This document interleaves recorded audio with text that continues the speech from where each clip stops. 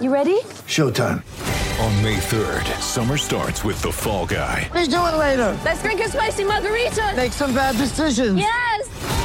Audiences are falling in love with the most entertaining film of the year. Fall Guy. Fall Guy? Fall Guy. That's what the poster said. See Ryan Gosling and Emily Blunt in the movie critics say exists to make you happy. Trying to make it out? Nope. Because I don't either. It's not what I'm into right now. What are you into? Talking. Yeah. The Fall Guy. Only in theaters May 3rd. Rated PG-13. Get ready for the greatest roast of all time. The Roast of Tom Brady. A Netflix live event happening May 5th. Hosted by Kevin Hart. The 7-time world champion gets his cleats held to the fire by famous friends and frenemies on an unforgettable night where everything is fair game. Tune in on May 5th at 5 p.m. Pacific time for the Roast of Tom Brady. Live only on Netflix. Celtic Stuff Live, the only toll-free call-in webcast produced specifically for Celtics fans. Guess who's back? Celtic Stuff Live. Back again. Guess who's back? Guess who's back? Guess who's back? Guess who's back? Guess who's back? Guess who's back? Guess who's back? Show number 3, everybody, and this one obviously proves to be an exciting show. John and I are here to talk about the All-Star Game. We're here to talk about crazy trade rumors, usually which are not true, but you never know where there's smoke. And then we're going to have our very good friend Sean Grandy on. John, I know we got a great contest, and we have to talk about that because we're going to give away some Celtics tickets between now and the Orlando game against March 21st. But I got to tell you, this week is always the biggest weeks of the year, especially for guys like you and I who like to talk about trades. I know Larry H. Russell, not so much of a fan of trades, but the three of us are going to go live on Thursday, trade deadline, 2:30 to 4 o'clock, taking your calls. We're probably going to have some guests from, the blogosphere joining us as well. Obviously, the beat writers are going to be quite busy at that point during the day, but we will take your calls, and we're also going to be having some of the blogosphere join us for their opinions, especially if something big does go down. But I'm excited to give away tickets, but I just love Trade Week. I love to talk trades, John. I do too. I mean, it's. I don't know how Larry's going to get through it because we've talked about this stuff for 10 years now. It's just what we do. It's and that's how teams get better. And I think that it's maybe it's the soap opera and WWE fan in me that just enjoys watching how these teams come together and the rumors and this and that, because this is how teams get better. This is how the league is made or not made. And while I am all in on the Clippers game and the Cavs game, and there's really nothing better, and there's nothing worse than the way the Bucks game went down. But to see the roster construction, I mean, that's what it's all about. And we've got a master here at his craft in Danny Ainge, and I can't wait to see what he comes up with on Thursday. Yeah, and I know we have those rumors of Kevin Love, and I'm jokingly going to say this, but I'm a little concerned about him coming to Boston because every time he seems to be around a Celtics uniform, he winds up with a shoulder injury. I don't think that bodes well for a trade to the Seas. That's all I'm going to say about that. Yeah, no, I think that's fair. And I can't wait to see what they come up with. What would the trade actually look like? I mean, we're at the point where a lot of if you've heard about it, it probably means it's not happening and that sort of thing.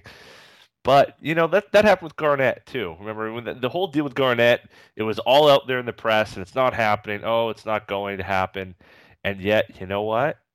The things kept churning and kept churning. It didn't happen at the draft, but it ended up happening a month later. And It could be that Love. Maybe there's not enough time to get something done now, but this summer, maybe definitely. There's no deadline on making that deal.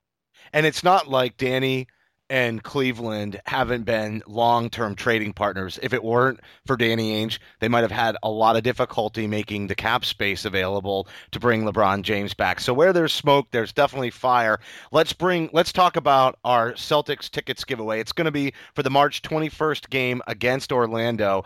And actually, this is a great gift from our co-host on Thursday, Larry H. Russell. They're his season tickets, and he's offered them up because we brought our show back, and he wants to help support interest. And it's going to be a really, really simple contest. We're going to take a bunch of people from Twitter, throw their names in a hat, and we're going to draw a winner. And all you have to do is comment on our show or retweet one of our show announcements, and then just hashtag CSL returns. That's hashtag CSL returns. If you do that, you will be entered into the contest to win Celtics tickets against the Orlando Magic at home March 21st. And again, Larry H. Russell, just so generous, giving up his season tickets to help promote our return to the, to the internet. Absolutely.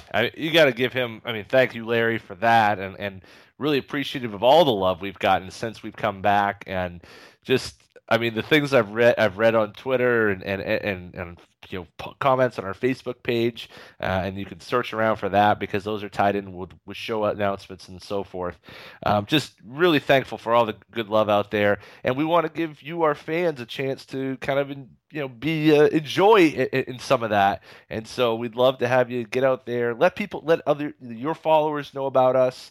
There's a lot of folks out there that maybe have picked up the Celtics or picked up podcasts. This is a great time for you to let them know you listen to our show. We're back on the scene, and we'd love to have them part of it. And oh, by the way, maybe you get to go see the Orlando Magic play the Celtics. Not a bad consolation prize. That's right. So everybody remember, either make a comment about the show or retweet one of our show announcements and just hashtag CSL returns. And boy, are we glad to be back. I will tell you, Mark Spears, when we covered for Larry H. Russell on Celtics Beat on January 2nd, really got us pumped up. Then we had, for our very first show back, Mike Gorman. Last week, Chad Finn did a fantastic job. And then, of course, this week, we're going to bring on Sean Grandy. Number of these individuals, old friends of the show. We're so happy to have him back.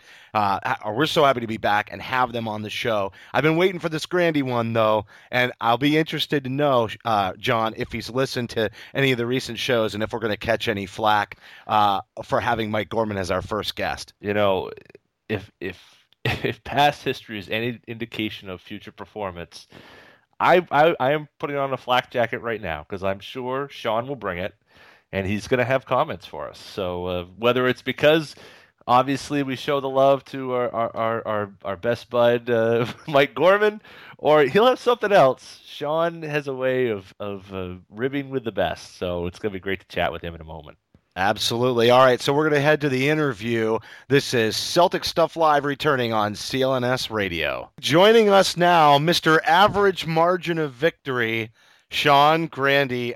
We're back, Celtic Stuff Live, and Sean, we are so happy to have you back on as a guest and to pick up our conversations where they left off almost 4 years ago. But, obviously an exciting week coming up. Thanks for coming on.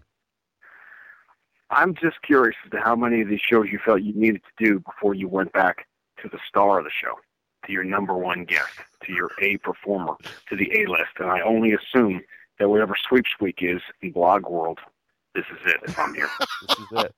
We are giving away Celtics tickets with our return, so it is sort of a sweeps week, I will tell you that. But John and I said for certain that you were going to give us a hard time when you came on the show. We've been talking about it since our first one. We said we're going to hear about this, because we didn't have Grandy on the very first one. We're going to hear about it when we go get him. I don't think it should be. I think you need to get back into game shape before you step into the main event. You know what I'm saying? You don't just walk right back in, and you got to warm up a little bit. You got to have a preseason. You got to have just warm up before you get there. And I assume you already had Gorman, right? Because that's like a build-up for this. If I were playing Sean Grandy CSL guest bingo, I just won right there for that one. So thank you for that, Sean. Everybody drink. Everybody drink. Unless you're driving. Oh my gosh! Yeah, that's awesome. Well, Sean, obviously it's All-Star Week. The trades are coming out of the woodworks because the Celtics are the easiest target for the media to say that, oh yeah, the Celtics have the most assets, most likely trade partners for some of these big names. But usually when this stuff comes out, it's really not anything that's going to, if you hear about it before the trade deadline, it's pretty unlikely to happen, isn't it not? I don't think anything major happens. I mean, I was waiting for you to say Kevin Love because that'd be my bingo this week for every conversation I have. I think that we sort of reached a point. I do this sort of every year, which is kind of, I try not to wet blanket it because everybody has so much fun. Well, why is it necessary? I'm going to tell you, there's 8 of us here at the gate. Why they need to have the loudspeaker at 10? She doesn't even need it. She could just tell all of us here. It's a short flight. It's a little commuter plane to Minneapolis, but some people just need to hear their own voice booming throughout an airport. I thought you told us you were going to cancel your flight so that you could find a nice place to record the audio.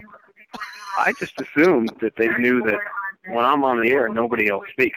It's like if you're in the room with the president and he's standing, you're not sitting. You know what I'm saying? You got it. I assumed it was sort of, I commanded a room kind of that way. Yeah. In any case, I really think that this is a year. I tend to wet blanket it almost every year anyway, because given the world we live in, and this isn't a get off my lawn thing. I don't mind. The internet stuff is great and it's fun. Everybody has a blast. There's a million websites, but the ratio of what's real to internet sites or whatever obviously is smaller or bigger. I guess the nonsense to what's reality. That ratio is bigger than it ever has been before. All that said, the Celtics should be in every conversation because if you have the assets that Danny Ainge has, why aren't you, getting involved? Even if 2 people, if Memphis is talking to Portland about something, why aren't you trying to buzz it on the line if you're Danny saying, hey, can I help out? Can I do that? Because the Celtics have, incrementally increased their assets by doing that over the last couple of years. I'd remind everyone that, Austin Rivers was a Celtic last year for about 12 hours. And so there's different ways to be, involved in these things. And you're positioned for a big deal. So when there's a rumor and there's a hot name, of course it's worth discussing, and there's a legitimate possibility because the Celtics are theoretically in the game for almost anything that can happen. Well, and I'll say this too. Not only are they riding a hot streak in terms of how they're playing on the court since January, but they're becoming sort of everybody's NBA darling this season. And I know everybody wants to make the comparisons to the Atlanta Hawks from a season ago, but I think the value in that especially is this summer with free agency. When we look at all of a sudden the CBA's up, there's going to be a lot more money to spend. And we even had a report today about Mark D'Amico saying that Isaiah Thomas reported he was approached by another player at the All-Star game that being interested in playing with Boston and wanting to know more about what it's like in Boston. This is a big thing. And how much do you credit that to Brad Stevens? A lot. I think it's really everything. And to me, I've had this argument with Max and not many people over the years. I'm not an argumentative guy as much as I like to pretend. But there's the people that say, hey, there's free agent destinations in the NBA, and there's not. And Boston isn't one. And to me, that is extraordinary oversimplification, because free agent destinations aren't simply, well, let's go by temperature. That's what I think people want to do sometimes. So people want to go to Miami and they want to go to Phoenix, and that's a little bit simplistic. So let's step back and look at what NBA players want. Would they prefer, as Jay-Z once said, top down in the winter, that's what winners do? Yeah, I mean, I get it. That factors in. But how about winning? How about winning in a place where it's fun to win? How about playing in a major market? How about playing near? Everybody's got reasons to play in different cities. When Dwayne Wade was free agent, when that came up, and we know how everything played out. But, he had family in Chicago. He had a family situation with his kids that we all read about and a lot of us were touched by. And, so Chicago was a legitimate possibility for Dwayne Wade in 2010. So there's a million reasons for any player to want to play in one place. But I've always believed that you cannot lump Boston in. If you want to say Boston isn't L.A. or New York or Miami, okay, that's fine. You can say that. But you can't say it's Milwaukee or Sacramento or someplace like that either, because that's not fair. And I've said this many times, too. I think the most significant thing that happened in the last couple of years for the Celtics, yeah, Brad Stevens is on the list, but I think Doc Rivers, Paul Pierce, and Kevin Garnett coming back to the Garden, getting the reaction that they got after building what they had built, I do believe there are players in the NBA that want to be next, that want to have that NBA experience. May not be everybody, may not be every player. Some players may want to just play in Miami and ride around in the warm weather. But I believe there is a player out there, an elite player that wants that. And all of a sudden you look at the situations. Where can I win? Where can I be coached by a coach I want to play for? Where, a quality organization that treats its players well. How is Boston not as high on that list as anybody? It gets cold. You know what? The games are indoors. Right. No, absolutely. As I say this, they are, right? I mean, if they're not, tell me. As far as I know, sure the games are indoors. It would, yeah. Go ahead. Yeah. No, I was just saying, pretty soon we're gonna have to play them in Fenway, with like big air going on in the background. We just have to keep raising the stakes. Are you getting this stuff from your other guests, by the way? Are they, No. is this sort of the? Yeah, okay. I'm just making a point. JV stuff. You know what I'm saying? We went to the varsity here with this one. I appreciate that. Yeah. Thanks for the A game today. So we've got. Let me ask you this, because when we had Mike Gorman on a couple weeks ago, he was very reticent to see this team make any changes. I mean, maybe not from the perspective of there won't be anything done because it's very hard to make a deal in the NBA, but because he likes this group. He thinks they're a good group, that they work together well. You fly with these guys. This group. On the one hand, you have that. You seem to have a pretty good thing going as a group. On the other hand, as a fan, as somebody who was reading these rumors, I say, is the top end of this group, are we near the top end of what this group can get, and we need an infusion of talent and energy? Where do you kind of come down on that? Do you think that maybe that's a little bit overblown, or do you think at some point Danny's going to have to do something to maybe increase the ceiling of this team? Did you guys cover his playoff pick from last year while he was a guest on the show? Oh man! Come up with a holler. I'm curious. We were on smoking. Mike and I agree on that. To me, it's a room because the Boogie Cousins thing comes up because Max and I argue about that all the time. Because he's a staunch anti-Boogie Cousins, no chance, wouldn't give a bag of donuts for him. Whereas I see everything everybody else sees because it's not, my first day. But to me, there's the old Trading Places, way old movie, old reference, but about heredity versus environment. And I'm not convinced yet that Boogie Cousins can't be a good citizen and a good player and even a leader in the right environment because the way he was, we saw him in the national team. He wasn't really that much of a problem at Kentucky. So that's Sacramento. That's a dumpster fire out in Sacramento. And so that's a bad environment for Boogie Cousins, so we don't really know. That said, to me, this is a room. You don't get rooms like this very often. You don't want to mess with it. I mean, let's take a step back and realize you got guys, NBA players, proven NBA players, who are sitting out for weeks at a time and are on the bench cheering their teammates on when they make a play. That does not always happen. It would be nice if that always happened, but we know that's not the case. Tyler Zeller did his part. He sat out for a long time knowing he could do what he's doing now and never said a word, never complained, waited for his opportunity. He was ready. David Lee's been the same way, and this guy went from, this was David Lee's week. 2 weeks ago, he went DNP, White House, DNP. That's a heck of a week. So it's a pretty impressive room. And yeah, does Brad get some credit for that? He absolutely does because he's just a genuine guy. That's how he won their respect. I tweeted it on Friday because Greg Popovich said the thing that I've been saying for a couple of years now about Brad Stevens and why it has worked for him. But obviously when Pop says it, it's going to carry a lot more weight. So I actually tweeted it out and he talked about, winning the respect of the players by just being genuine. And so guys enjoy playing for him. And if you like to, here's a good example, Evan Turner. Is Evan Turner, I use this example with Ricky Davis when Doc had a great year out of Ricky. His best year was playing for Doc Rivers. Look at what Brad has done. He doesn't complain about players' limitations. He finds a way to get the best out of what they do. And that's his job, by the way. And Evan Turner's a great example of that. And you put players in the best position to succeed. It's not about you. It's not about me talking into the microphone. Let's win games. And I think players just enjoy, a coach who doesn't have any other agenda. So it's a room that I do not want to mess with it. And to me, there are obviously core players you don't even think about moving. And these aren't players the NBA fans consider rock stars or sexy players or all-stars, but they're players, if you know the NBA game, these are players that you can win, you can absolutely win with. And it's why, if I can jump ahead to this whole Kevin Love, Al Horford, I'm hearing a lot of names, Dwight Howard. What's real and what's not isn't my point. I would just like people to think a little bit more about who are the NBA all-star players in 2018, not 2013, when we start talking about these names. Because I hear a lot of names of guys I would have loved to have 2 or 3 years ago that I'm not sure if I want them 2 or 3 years from now. That's all. That's a great point. It's a great transition. Again, A game. I'm sure Mike said that exact thing. I don't mean to steal his great point.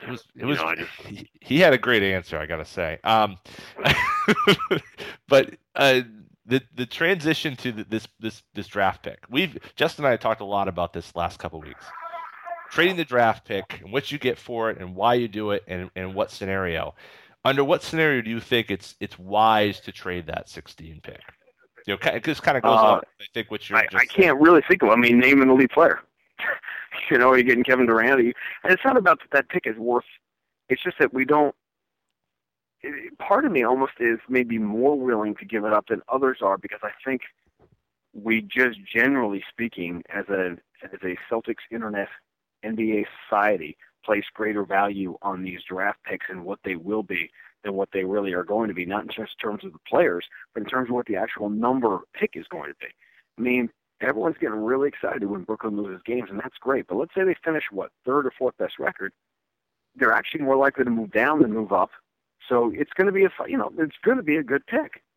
But it's going to be a 5, 6, where a couple of years ago you had that, and it was who's in that little wheelhouse? Aaron Gordon, Marcus Smart, who obviously is, to me, you just don't. Marcus Smart is a guy I don't want to hear any conversation that begins on the other end of the phone with Marcus Smart. I'm hanging up. But I agree. I agree. He's got a long ways to go, but all the qualities that you want for somebody to lead this team down the line they're all there. What he's done with 21, he's 21 years old. I agree with you 100%.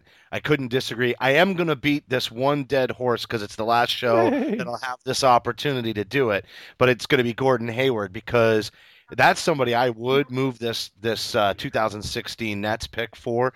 And the reason is I think that he can finish games. I think that he can score. And I know that he's familiar with Stevens. And I think that he's got that, what we describe as Evan Turner, but 2 tiers up a little bit, where he can play within the team. I think he would fit into the culture really well. He wouldn't upset the apple cart. But I do think the team gets better. And to my earlier question to you, I also think it helps position them.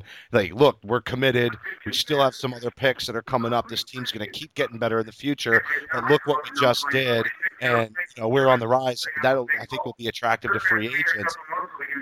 I love Hayward, and by the way, to me, the Brad Stevens connection with Hayward is not taking. I throw that out. As absurd as that sounds, I don't care that he played with Brad Stevenson because that to me is not a standard of. To me, I ask myself, is the guy going to fit with what the Celtics do?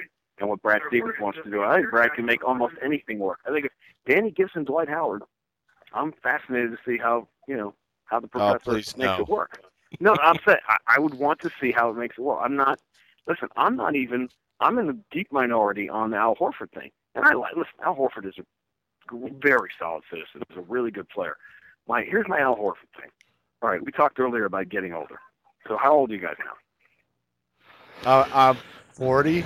38, yeah, 37, okay. 37. Are you starting to get the thing now where, with your eyesight, where you're starting to hold the book a little farther away and farther away? The eyes start to go a little bit? Yeah, that happened in my 20s. Okay, bigs in the NBA, have you noticed what happens when they start getting older? They start moving farther and farther away from the basket. Yeah. Okay? And this is where, you're thinking of Al Horford from 3 or 4 years ago, and Al Horford is a guy, and he's a reliable spot-up shooter. I got Tyler Zeller, who's 24, 25 years old. And to an NBA fan, you say, wait a minute, Al Horford is better than Tyler Zeller. And maybe he is, but how much better, and which way is that trending? You know what I'm saying? This isn't just about sports and about the NBA. It's about all walk of life. Listen, the entire Celtics managing partnership group is filled with guys who own a part of the Celtics because in life they were able to see things before they happened, not after they happened. You know what I'm saying? Yeah. This is so that's why you this like is how you Hayward. are successful in life. You got to look forward, not backward. So that's another reason you like Hayward then, because he's also still young. Yeah, I like Hayward because he's a killer.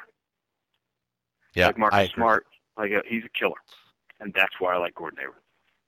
All right, so I hate to change gears, but there's going to be so much trade talk this week anyway, and I want to get some other thoughts from you, especially because I know you've really been a master statistician, since even the days when we first started this show, and you were putting up some articles on Celtics.com, and I just remember you always finding these niche statistics. But this year, I have to tell you, I was very impressed because a lot of the stats that you're throwing out there, I mean, average margin of victory when you have half the number of wins is, maybe a misnomer. Maybe it's not really all that valid, but it almost seems like you were throwing out stats and that one's the one that comes to mind the most, but you were throwing out statistics where you were kind of saying to the Celtics fans, listen, guys, there's some signs here that tell us that this team is going to get maybe hot like they did last year, that, even though they've struggled a little bit and maybe around the holidays they didn't give their best effort,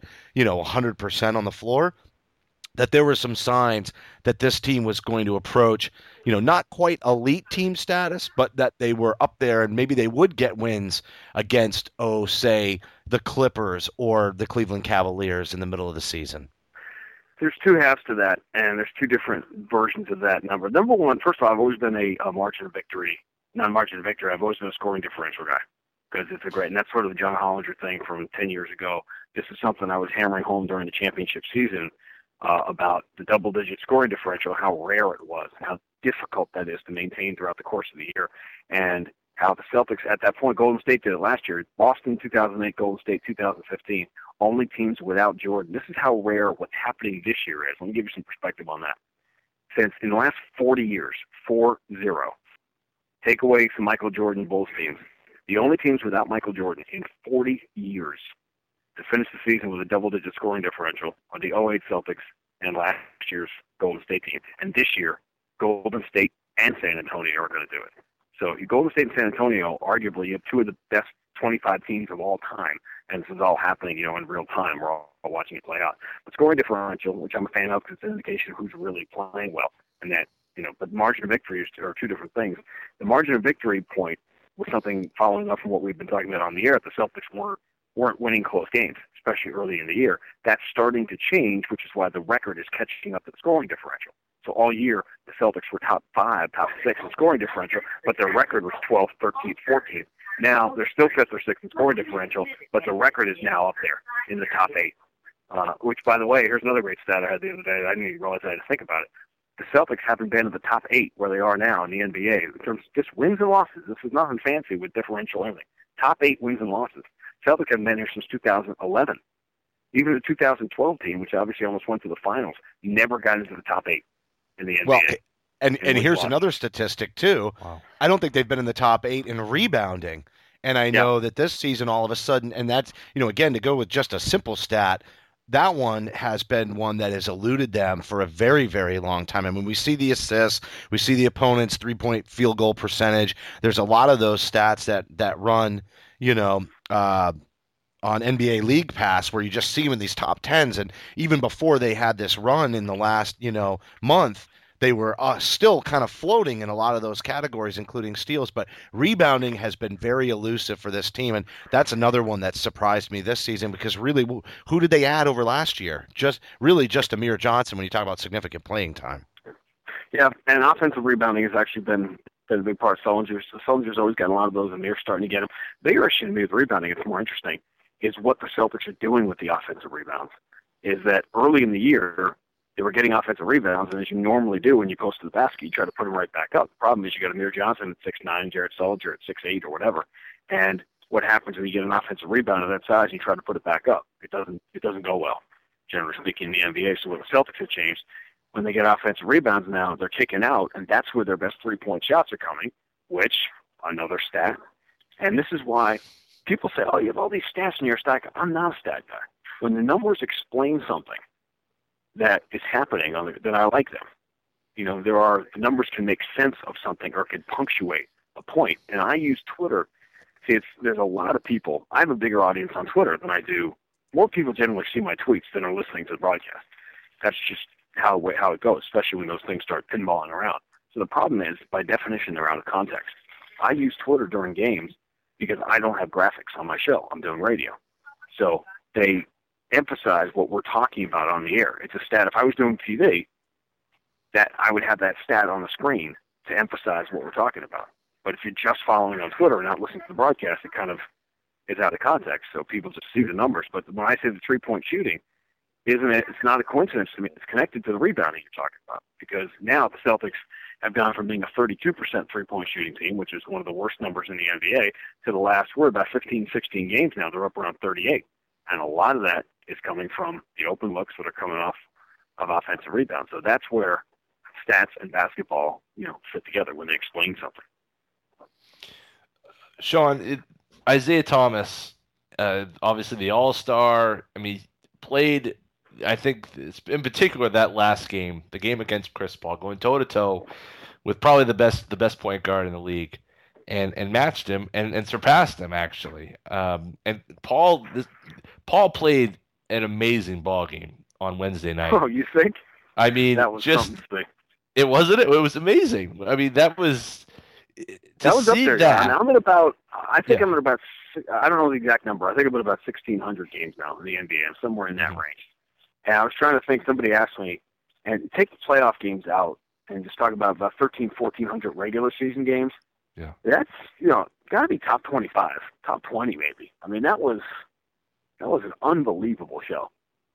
It was. Both teams playing well. Doc, Paul Pierce, so much going on, but on the court, it was not only was it amazing to watch, but it was competitive. Both teams, amazing stuff. Just the growth. What have you seen from Isaiah Thomas in the? By the way, it was amazing. It was amazing to listen to. Also, it was amazing to listen to. I thought that the broadcast, the TV broadcast the night before, was actually even a little bit better, to be quite honest. If I could, how'd that go? You guys are in the world of how people enjoy that. Loved it. With, I'm not just saying that because you're bringing your A game to our show here, but I thought. No, by the way, everybody knows. I assume most people know that obviously Mike and I are very close, and that we're just kind of goofing around here. Once in a while, you have to do a precursor like that. I hate it because it takes away from the entertainment value of it. But once in a while, somebody actually takes this stuff seriously. And Grandy said this thing about whatever. And it's like, okay, I get it. Actually, that's how we promote the show. It's funny because Mike never misses games. He never misses games, and obviously that was one of the reasons I came here 15 years ago.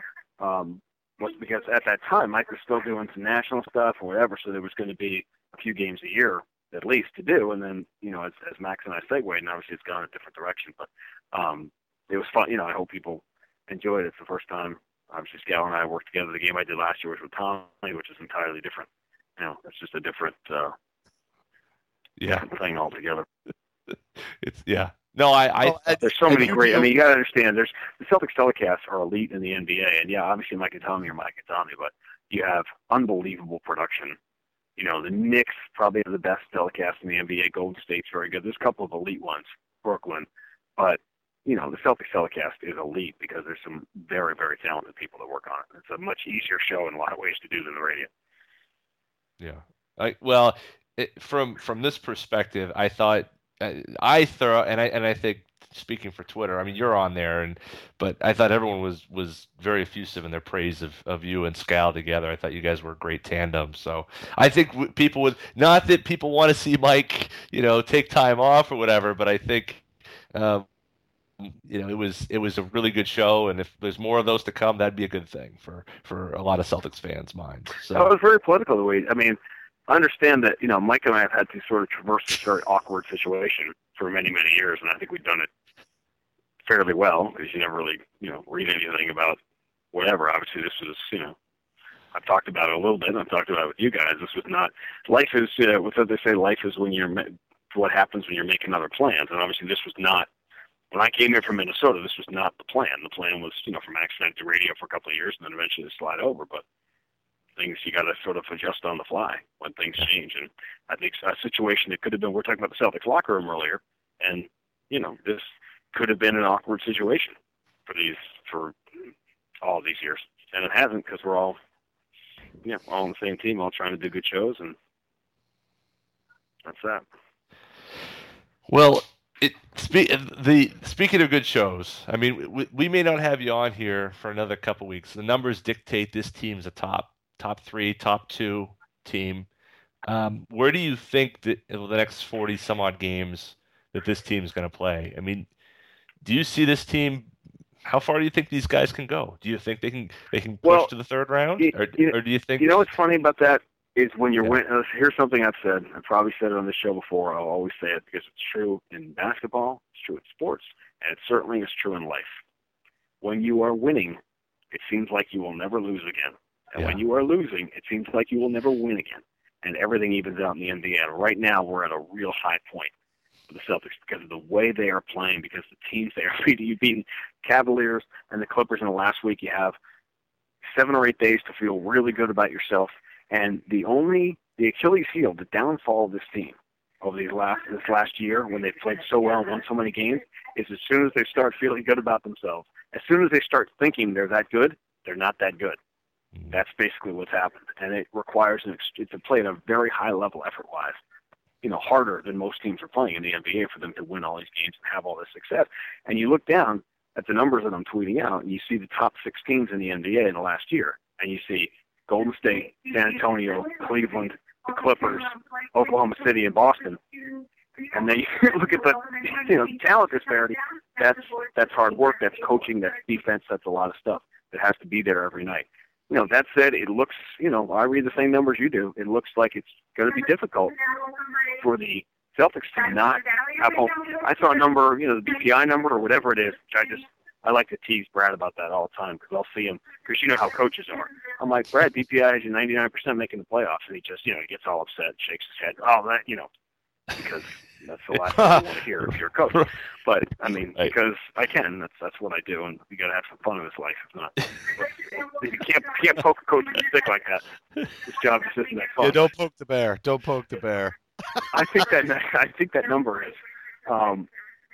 Right now, the Celtics are about 86% of getting home court in the first round, which is pretty, that's great. Beautiful. If you think about it. So, yeah, they have to figure out how. Right now, it looks like, it looks good. The schedule isn't brutally tough. You've had a lot of the really tough part of the schedule has already passed, including the road stuff, because they kind of, if you noticed, if you're someone who follows the schedule, first of all, it's been wacky this year. I mean, it's been done completely differently.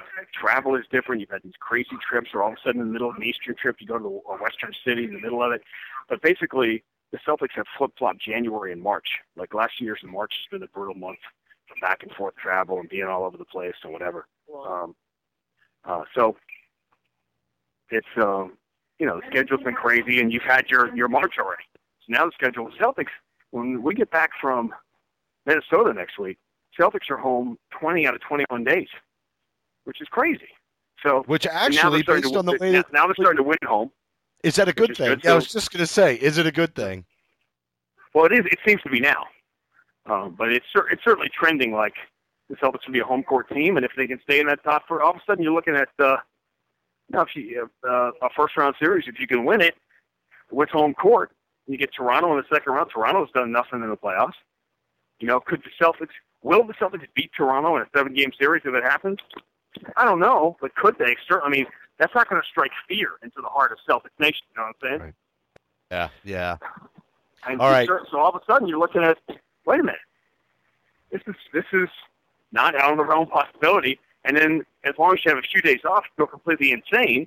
You start saying, well, okay, Eastern Conference Finals against Cleveland. Didn't you just go to Cleveland and win? Yeah. So the mind can play extraordinary tricks. But what? I'm not here to wet blanket it. I'm here to say, so a lot of times, there'll be a month from now, the Celtics lose 3 games in a row, and they'll get beat by a bad team, and all of a sudden, you guys will be in despair, and everybody will be, oh my gosh, this whole season's going so well, because that's what happened. So enjoy this while it's going on now, and we can have a legitimate conversation about the Celtics matchup with Cleveland in the Eastern Conference Finals. So, and then think about the fact that this is February of 2016. In February of 2015, that month began with a loss to Miami that dropped you to 16-30. And playoffs last year was off the radar. And 1 year later, listen to the conversation we're having. Well, we're going to enjoy it the way Isaiah Thomas is enjoying the All-Star game. Exactly. And the way that John and I enjoyed having you back on the show, Sean. Even with the special guest you brought along with you, the Southwest Gate attendant, this has been 100% an awesome interview. Well, now see how it got quiet again, because now I'm getting on the plane here. We're going to we'll finish up here in seat 9A. First trip, I scratched Nebraska off my play-by-play scavenger hunt, and in 2 weeks, I can get Kansas. Kansas goes off the list in 2 weeks. After, by the way, first, not to mention the fact that my little Busman's holiday on Friday, I got a little Kimbo Slice fight, and Ken Shamrock and Hoist Gracie, and crazy time. Royce Gracie. He was amazing. You know what? We're going to have to... Excuse me, what do you mean was amazing? He's fighting in the main event on Friday.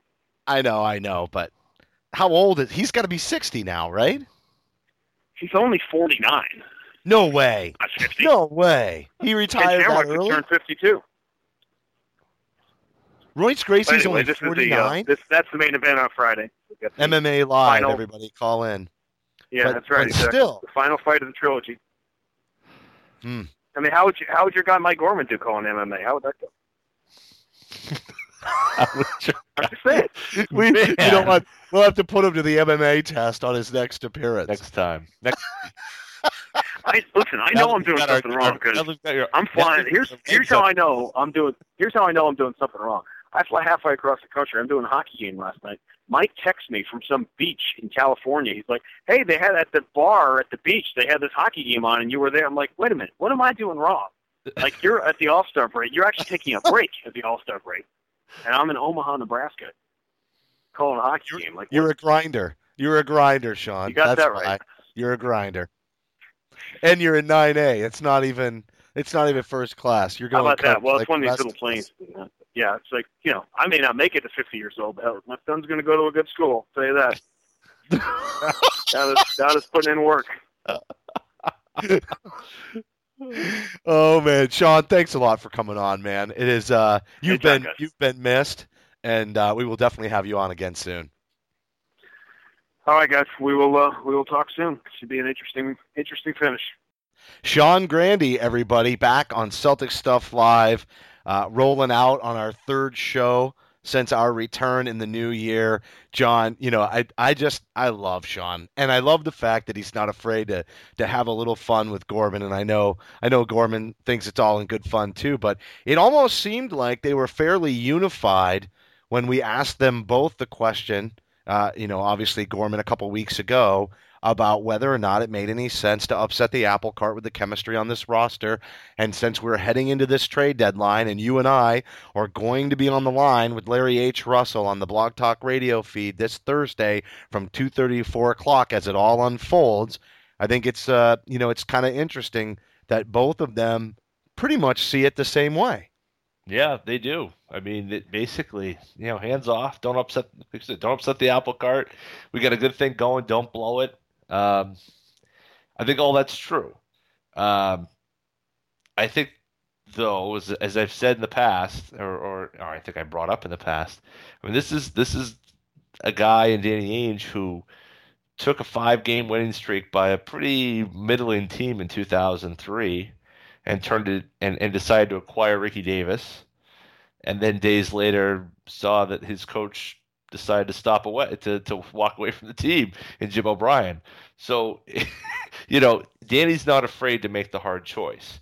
Now, I think there's another question to be had, which is I think the second part of it, which is if you do make a move, you have to do something that's going to set you up for the long run. You've got a team right now that is predominantly players 27 and younger. And I think, just as what Sean was saying is, make the moves for guys that live in that range, who are going to be with you for a while, who can grow with your team, just as Evan Turner did, and players like that. And to your credit, Gordon Hayward is one of those guys. Who he called a killer. A killer. I know. A killer. That was a shocker to me. I think that is a shocker. And I know that I think that he is going to be a great player, but I agree. I mean, we saw, I think in the last week, he wound up hitting a game winner. I think he's a closer. That's my biggest thing.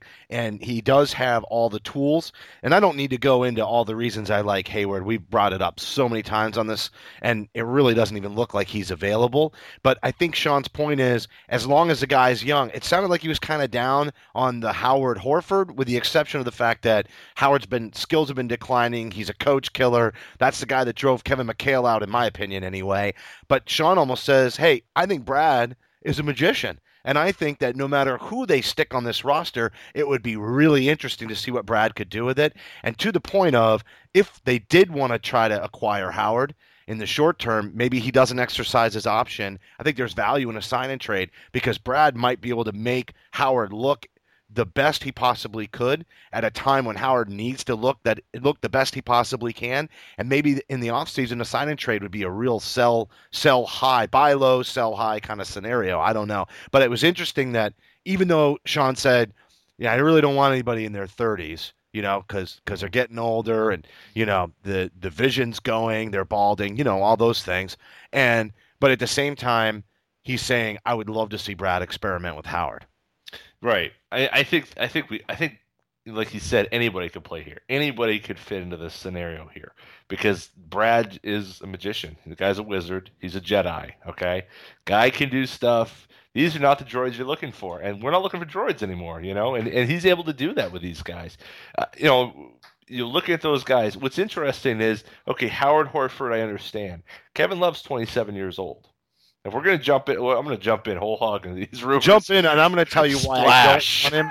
I could just tell this is going to be the meat and potatoes, right? Because they said that this thing wasn't real. Everybody shot it down super quick, the whole trifecta of Carmelo and Kevin Love, and then the picks, and maybe New York wants Kelly Olynyk, who I think we do not want to get rid of now. And I never would have said that a year ago, but let's dive in, because I'm going to tell you, I'm not sure I want Kevin Love anymore. If I had to pick one of Sullinger or Kelly Olynyk to trade, I'd rather trade Sullinger. Sully. Right? Yep. Right. To me, the question of Kevin Love is the cost. What do you have to give up to get a guy like Kevin Love? I agree that his value has dropped significantly from where we were 2 years ago, when we were defense. He couldn't fit into that system. He's injured. He's been injured nearly consistently ever since he's gotten there. That's a real concern. However, we got a Jedi in Brad Stevens, and two, I think that what Kevin Love does fits really well into what Danny wants to do, or what he's trying to build here in terms of talent and fitting in as a piece into that, but also what Brad's trying to do with his team in terms of shooting and spraying the floor. Defensively remains a problem, but let's look at Jared Sullinger. Jared Sullinger is no great shakes right now as a defender. Could Kevin Love defend at Sullinger's level? I think he could. I really do. I don't think that would be a difficult leap for a guy who's playing on Team USA and is getting good coaching. I think it's a question of what he's being asked to do. You look at the guy. Right. You look at the system. Exactly. You look at the system Kevin Love played in Minnesota, and the different guys who were his coach. Kurt Rambis, awful coach. Adelman, who was a good coach, a good offensive coach, but really lacks on the defensive end from we saw his years in Sacramento. You look at the guys that he had for predominant, time in his career, he really hasn't had great coaching. Blatt is trying to fit a lot of different pieces together, and obviously he hit the road in less than 18 months. So I really think if Kevin Love gets here, he can play here. He can be the guy that they need. But is he a number one talent? Is he going to be the guy, the star? No. he's got to be the number 2. No, he can't be. That's the whole point about not upsetting the apple cart. And how do these guys, to Sean's point, how do these guys continue to play with a chip on their shoulder? Every time they think they've established themselves, they slack back. We have to watch out for that. Yeah. When you talk about the system, I'm going to go right to Kelly Olynyk, because this is a guy we thought would never even be able to get even fill-in minutes as a starter because his defense was so bad. But he's also a very smart player, and he has been serviceable on defense. Not great, and he's never going to be great because one-on-one, he's going to lose that matchup just because of raw athleticism. But in a system, when he is doing what he's supposed to do and he's focused, he's an adequate defender at his position. And then what he does for the offense is fantastic. And I read an article the other day about, again, it was one of these theoretical trades. And this one said, hey, forget Howard. Let's look at Harden. If they're going to wind up blowing it up, why not Harden? But one of the things that they said was, hey, look, last year when Harden was an MVP candidate, he played, good defense. Now this year he's fallen off. There's a huge knock on that. And then they went right to, I wish I could remember who wrote the article because it was a fantastic point. What they said was, if you want to knock somebody's defense that's coming to the Celtics, let's just take a case in point. An undersized point guard who is now an all-star, who had a horrific defensive rating. And you never thought Isaiah Thomas was, I didn't think he was going to be able to be a starter because of the size, not because I didn't think he could produce on offense, but because I thought he would be such a liability on defense. Now in Brad Stevens' system, he is a serviceable defender, even though he's undersized, and his defensive rating has gone way down. I think he's right around 101 and change.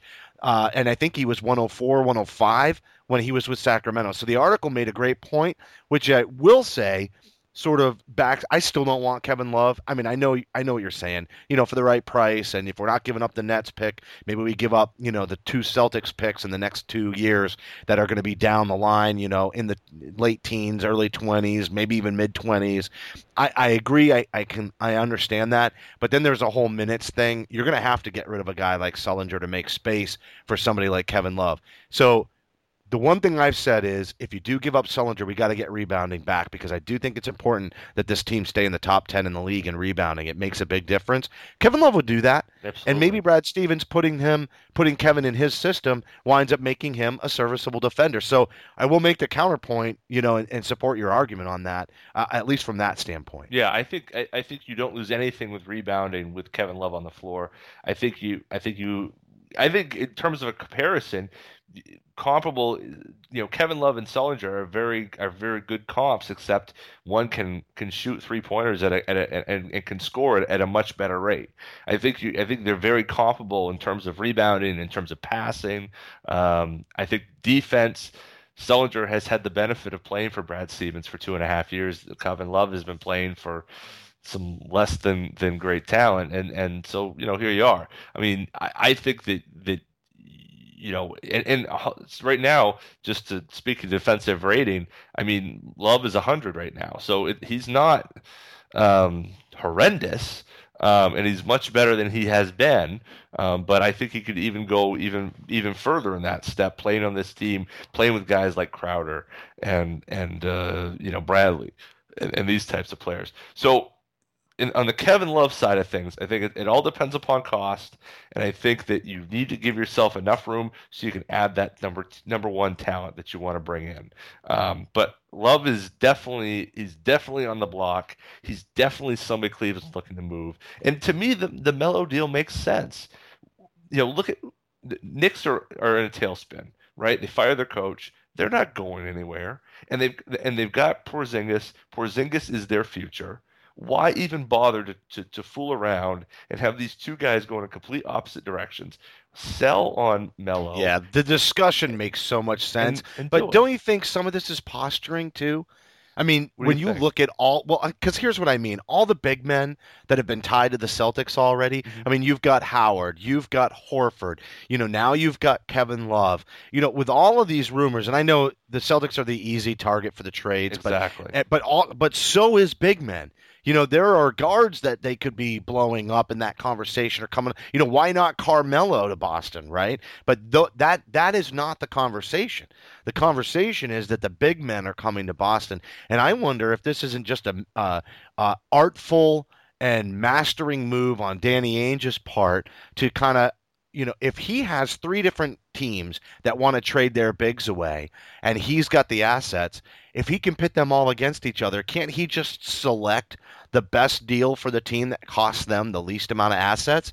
I mean, I think that rumor, even though everybody's shooting it down, I think it definitely is the least likely to happen, but I think it's the most likely to have an impact on, if a deal gets done, how much Danny is going to actually have to pay to bring in a big man. That's a good point. I think that's a really good point. Because smoke and fire, right? Hey, it's not always smoking from the same fire. You know what I mean? Right. Well, and it, like you said, they're the natural target. They're the natural one. And look, and let's be honest, Danny is calling about every single player in this league, right? I mean, he is in conversations about all these players. I bet he's talked about Horford. I bet he's talked with Atlanta. I bet he's talked to the Rockets about Howard. I bet he's talked to the Bulls about Gasol and Noah. I bet he's also talked to the Jazz about Gobert and Favors. It does not matter. There's the player's situation. Danny Ainge is going to try to get that guy. He doesn't care. He's merciless. He will get whoever it takes, and he will work till the end of the earth to get his guy. It's a question of, like you said, cost. And if we can determine what is the type of cost it's going to take to get a guy they really need, Danny will overpay to get a guy who fits in that range. I think that we were talking about a moment ago with Sean. If we get somebody who's in that 25, 26, 27-year-old range, whether it's a Hayward, whether it's a Love, whether it's Derek Favors, it could be Harden. Here's the thing that drives me a little nuts about these big man rumors too, especially with the rebounding stats and the defense of the team being what it is. And I know a lot of that's perimeter defense because you have guys like Bradley and Smart, but this team needs a scorer. Let's not lose focus of that. And yet most of the rumors have been around big men. And I'm a little concerned that maybe Dwight Howard wasn't the coach killer and maybe Harden is the coach killer, but Harden is still young. And if that team really is going to blow it up for assets, now there's a guy you definitely give maybe all 3 Brooklyn picks for, just to bring in it, and you might even throw in, a Bradley to get a Harden in here. Right. I mean, that is the guy who is going to give you the clutch baskets. That's the difference maker, in my opinion. I mean, if you have Marcus Smart, you have Harden. Let's say it's all 3 picks in Bradley, and maybe a lot of people will tell me that's too much for Harden. But again, it's a young player.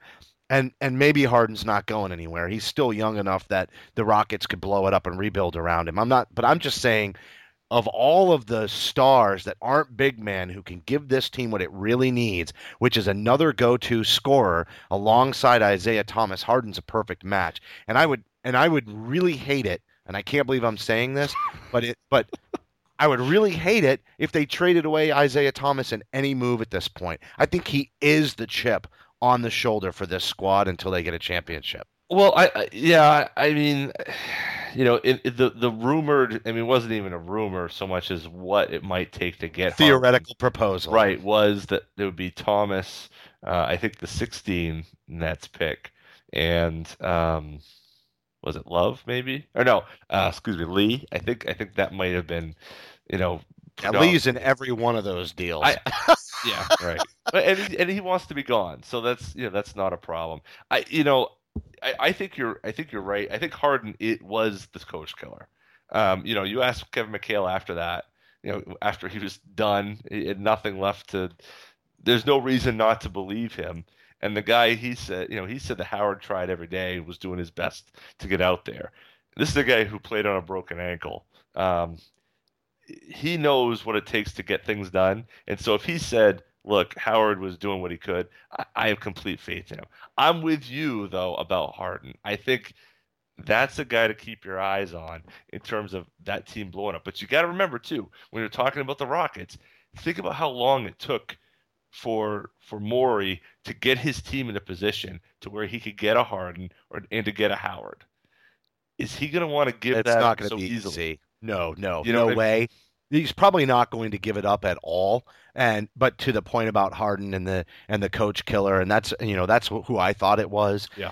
and that's why I can't even believe I'm saying that, that first off, that I wouldn't trade Isaiah Thomas for a Harden, but at the same time that I'm as open to Harden. But let's also keep in mind Brad Stevens and Kevin McHale's coaching style and coaching record are very, very different. Yes, absolutely. Absolutely. And the place that Brad Stevens, the way that this organization runs as opposed to the way the Rockets organization runs is night and day.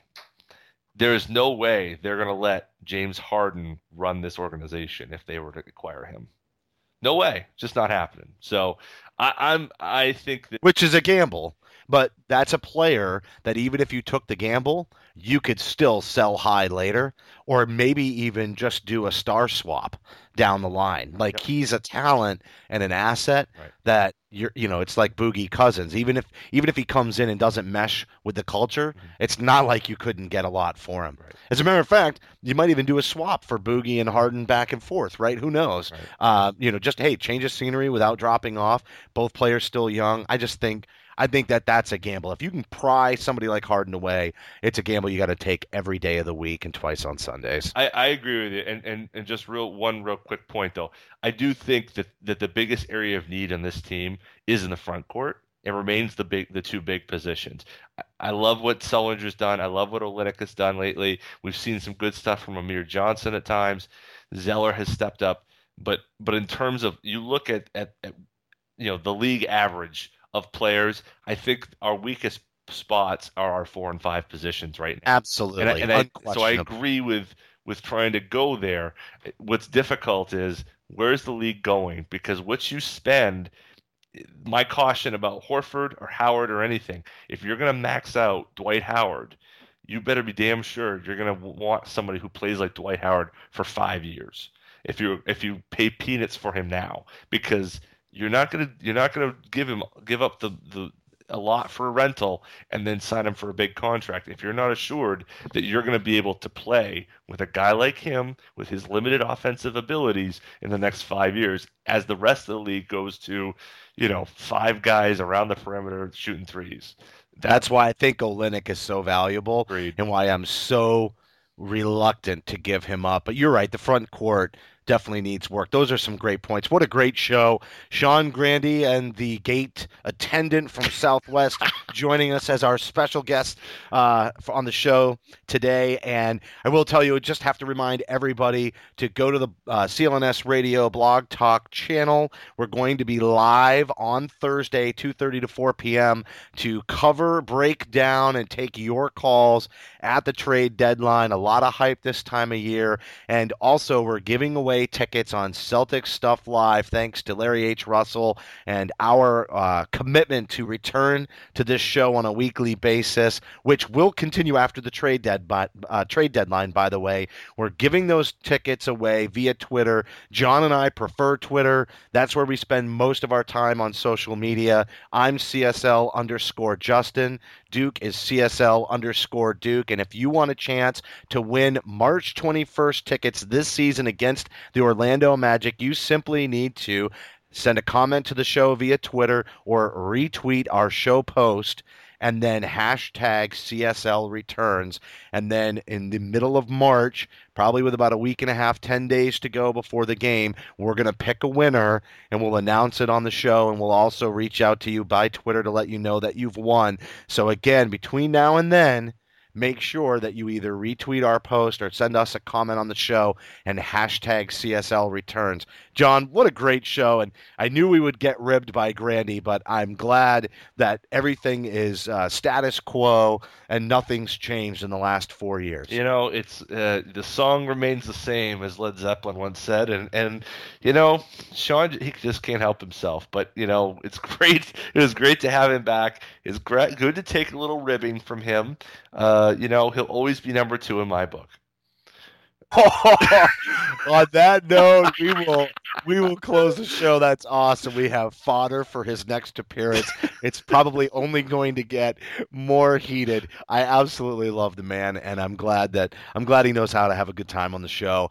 Everybody, we're going to see you next week. Thanks a lot for listening to the show, and don't forget to send us questions and comments on Twitter, CSL_Justin, CSL_Duke, and make sure you hashtag CSL Returns. All right, everybody, see you next week.